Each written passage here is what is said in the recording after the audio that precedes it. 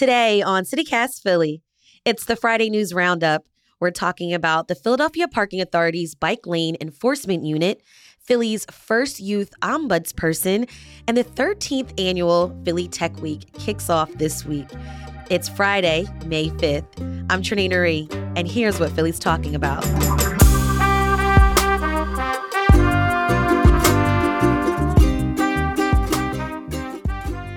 Joining me this week is Elliot Olaya, fellow at Aldea News, and Julie Zeglin, managing editor at Technically. Hey, y'all. Good morning, Trinae. Hey, thanks for having us. So today is National Hoagie Day. So I got to ask you, do you eat hoagies, and where's your favorite hoagie spot? I'm not sure the technical definition of a hoagie, but there is a Subway nearby my workplace that I like to go to get some sandwiches every now and then.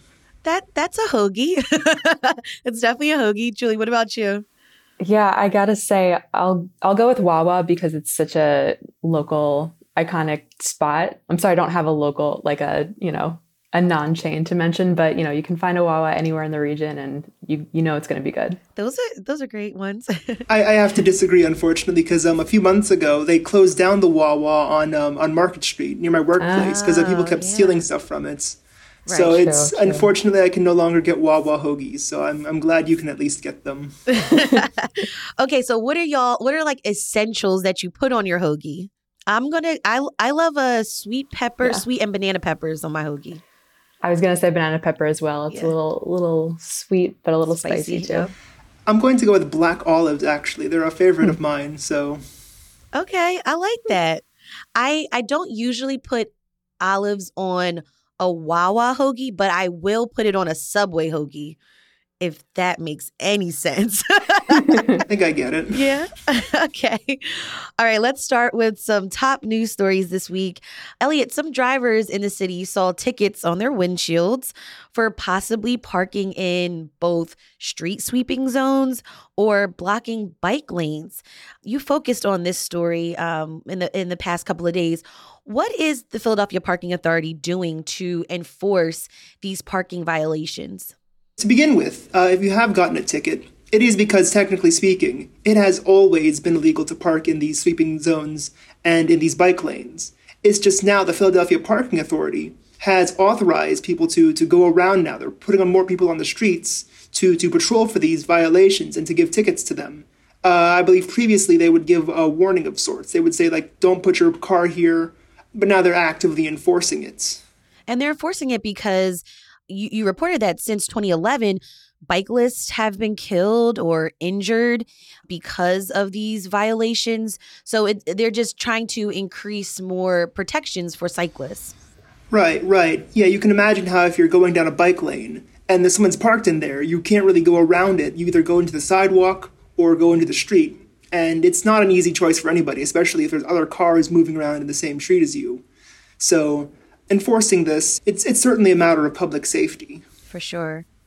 Shifting gears a bit, Julie, as managing editor at Technically, your team has been gathering data on the state of the tech scene in the city, especially in the 3 years since the pandemic.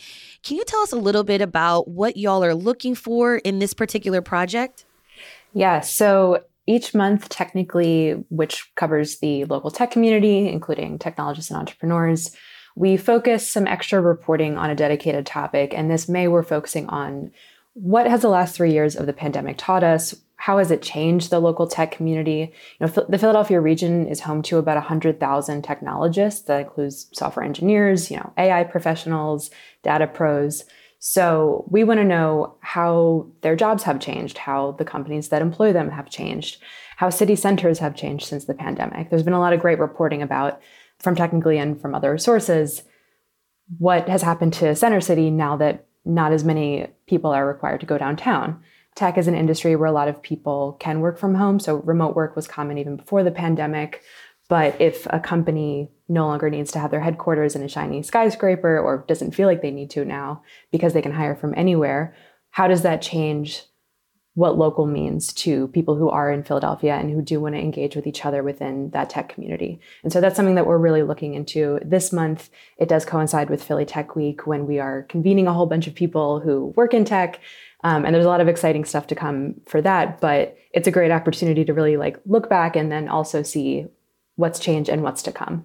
Have you started to hear from folks about things that are changing or have changed?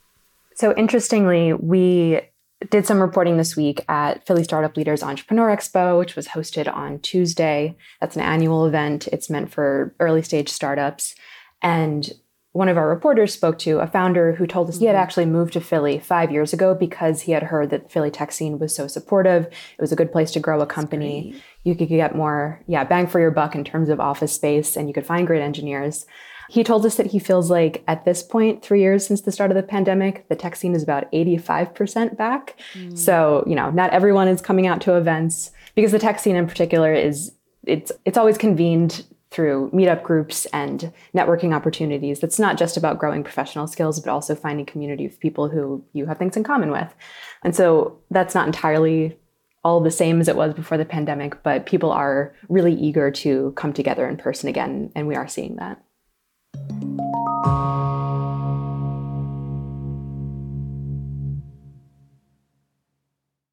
And we'll have a link to the State of Local Tech Month 2023. It's a form that you want folks to fill out. That will be in our show notes. Tell us a little bit about that, what you're actually looking for. We're looking for people who are curious about the tech community, who work in the tech community. We want you to tell us what you think we should be covering this month, especially. If you're seeing trends and you want to talk to us about them, you want to share your perspective, you want to point us in a direction, just let us know. And we're really interested to hear what people have to say. And also interesting, technically doesn't just focus in Philadelphia. You also focus in Baltimore, DC, Delaware, and Pittsburgh. We have a sister city. Shout out to them. Yeah. All right. I wanted to talk about some underreported stories this week. Elliot, you recently reported about the city's first youth ombudsperson. I have to be honest, I had to Google this title because I have never heard it before. Can you explain to us what is an ombudsperson? So you're not the first person to have to Google it. I had to Google it myself. Right. But essentially, an ombudsperson is somebody who formally takes complaints. This is the person that looks at these complaints people have about systems in place, and they either investigate them or, if need be, they give recommendations for how to fix them or mediate between the people that are registering these complaints and the people that are being complained about. Okay. So the city's youth ombudsperson is somebody who takes a look at the youth services, right? Child welfare, juvenile detention, things like that. And if there are any complaints about them, they're the ones who investigate, the ones who give recommendations to how to fix things, to improve upon what exists already, and to make sure that there's a continuous safe environment for children, whether they're in juvenile detention or in any other residential placements. And essentially are the ones who are entrusted with sort of taking these complaints seriously. So can you tell us who's the city's first youth ombudsperson? Tracy Johnson. She is the first city's youth ombudsperson. Can you tell us a little bit about her background? So Tracy Johnson has a history of legal work, right? She has worked with women of color primarily, helped them overcome legal barriers, and pushed to help women learn more in higher education. She's worked with criminals as well, helping clear out juvenile and adult criminal records, and has been able to help people with getting jobs and at employers and getting to schools after they've been arrested and have that criminal record on their professional record, right? That can be a barrier to many people. So she acts as an intermediary between these people. So now as a youth ombudsperson, she's essentially continuing that work where she's overseeing the youth that have been put into juvenile detention and is essentially making sure that they aren't being taken advantage of, or if they are, that somebody will investigate and somebody will take their complaints seriously and can look into what's going on, essentially. That's good to hear. And before we head into the weekend, the 13th annual Philly Tech Week presented by Comcast kicks off this week. And this is the first year it's completely in person, right, Julie? It's the first year since the start of the pandemic that all of our biggest events are in person again. It was definitely the norm that everything was IRL pre-pandemic, but now we're back finally. It feels good. Okay, so tell us, if we don't know, if we're not familiar with Philly Tech Week, what is Philly Tech Week? Yeah, so Philly Tech Week is the Philadelphia region's largest gathering of tech professionals, but also tech enthusiasts, people who don't know that much about technology. It's meant to be an entry point for anybody who might want to get involved or even just learn more. So that means that events range from, youth STEM showcases and robotics competitions, all the way up to professional conferences for people who are already working as software engineers, for instance. So over the course of this week, you can find 40 plus events. You can find free ones. You can find a couple of virtual ones, but mostly in person. There are conferences. There are outdoor parties. The official kickoff event is called Fresh Wave, and that's a teen tech and music party, essentially. Oh, cool. It's happening at the University City Science Center, and the goal is to show Philly teens, STEM is cool. STEM is something that you can get involved in. Mm-hmm. And we have events like that all across the week. I will have to say, a few years ago, before the pandemic, I went to the Philly Tech Week signature event, and I had so much fun. At this point, virtual reality on a headset was the cool thing to do. So I'm kind of dating myself. But yes, is that going to be happening again this year? The signature event is happening. That's sort of our closing party, and that's happening on Thursday, May 11th. That's at the Comcast Technology Center. Yeah, and that's going to be a party. That's awesome food, definitely dancing, maybe VR sets, not sure about that specifically, but also, going super low tech, I know that there's going to be a typewriter showcase there too. So we're really trying to, Philly typewriter is coming out. So we're trying to show the whole range of what tech can be. It's not just artificial intelligence, although of course that will be discussed this week as well. There's also a mayoral forum happening. It's hosted by Word, and that's going to focus on inclusive innovation in Philadelphia. So we've got a whole slate of things for all different interest levels. That's awesome. We'll have a link to Philly Tech Week so you can attend some of these events.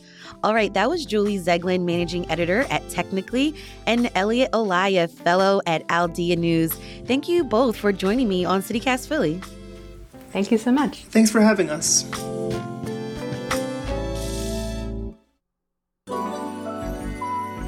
It's time for the tip of the day, where we share a life hack for living in Philly. We've been having a lot of rainy weather recently, and the weekend's forecast is projected to be cloudy. So if you have a chance, you can do some bird watching this weekend. You can actually pick up a free birding backpack available at select free library locations. Each of these backpacks contain a pair of binoculars, local park maps and trail guides, and also a guide to help you identify local birds. To learn more about where you can pick one up, check out the show notes for the link. If you have a tip of the day, we'd love to hear from you too.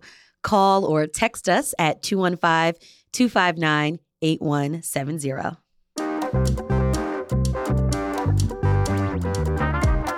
That's all for today here on CityCast Philly.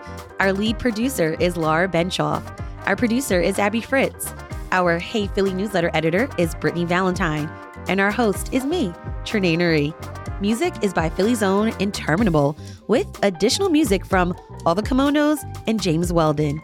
If you enjoyed this week of episodes, please tell a friend, rate the show, leave us a review, and subscribe to our morning newsletter. It's called Hey Philly. We'll be back Monday morning with more news from around the city. Have a great weekend and be safe.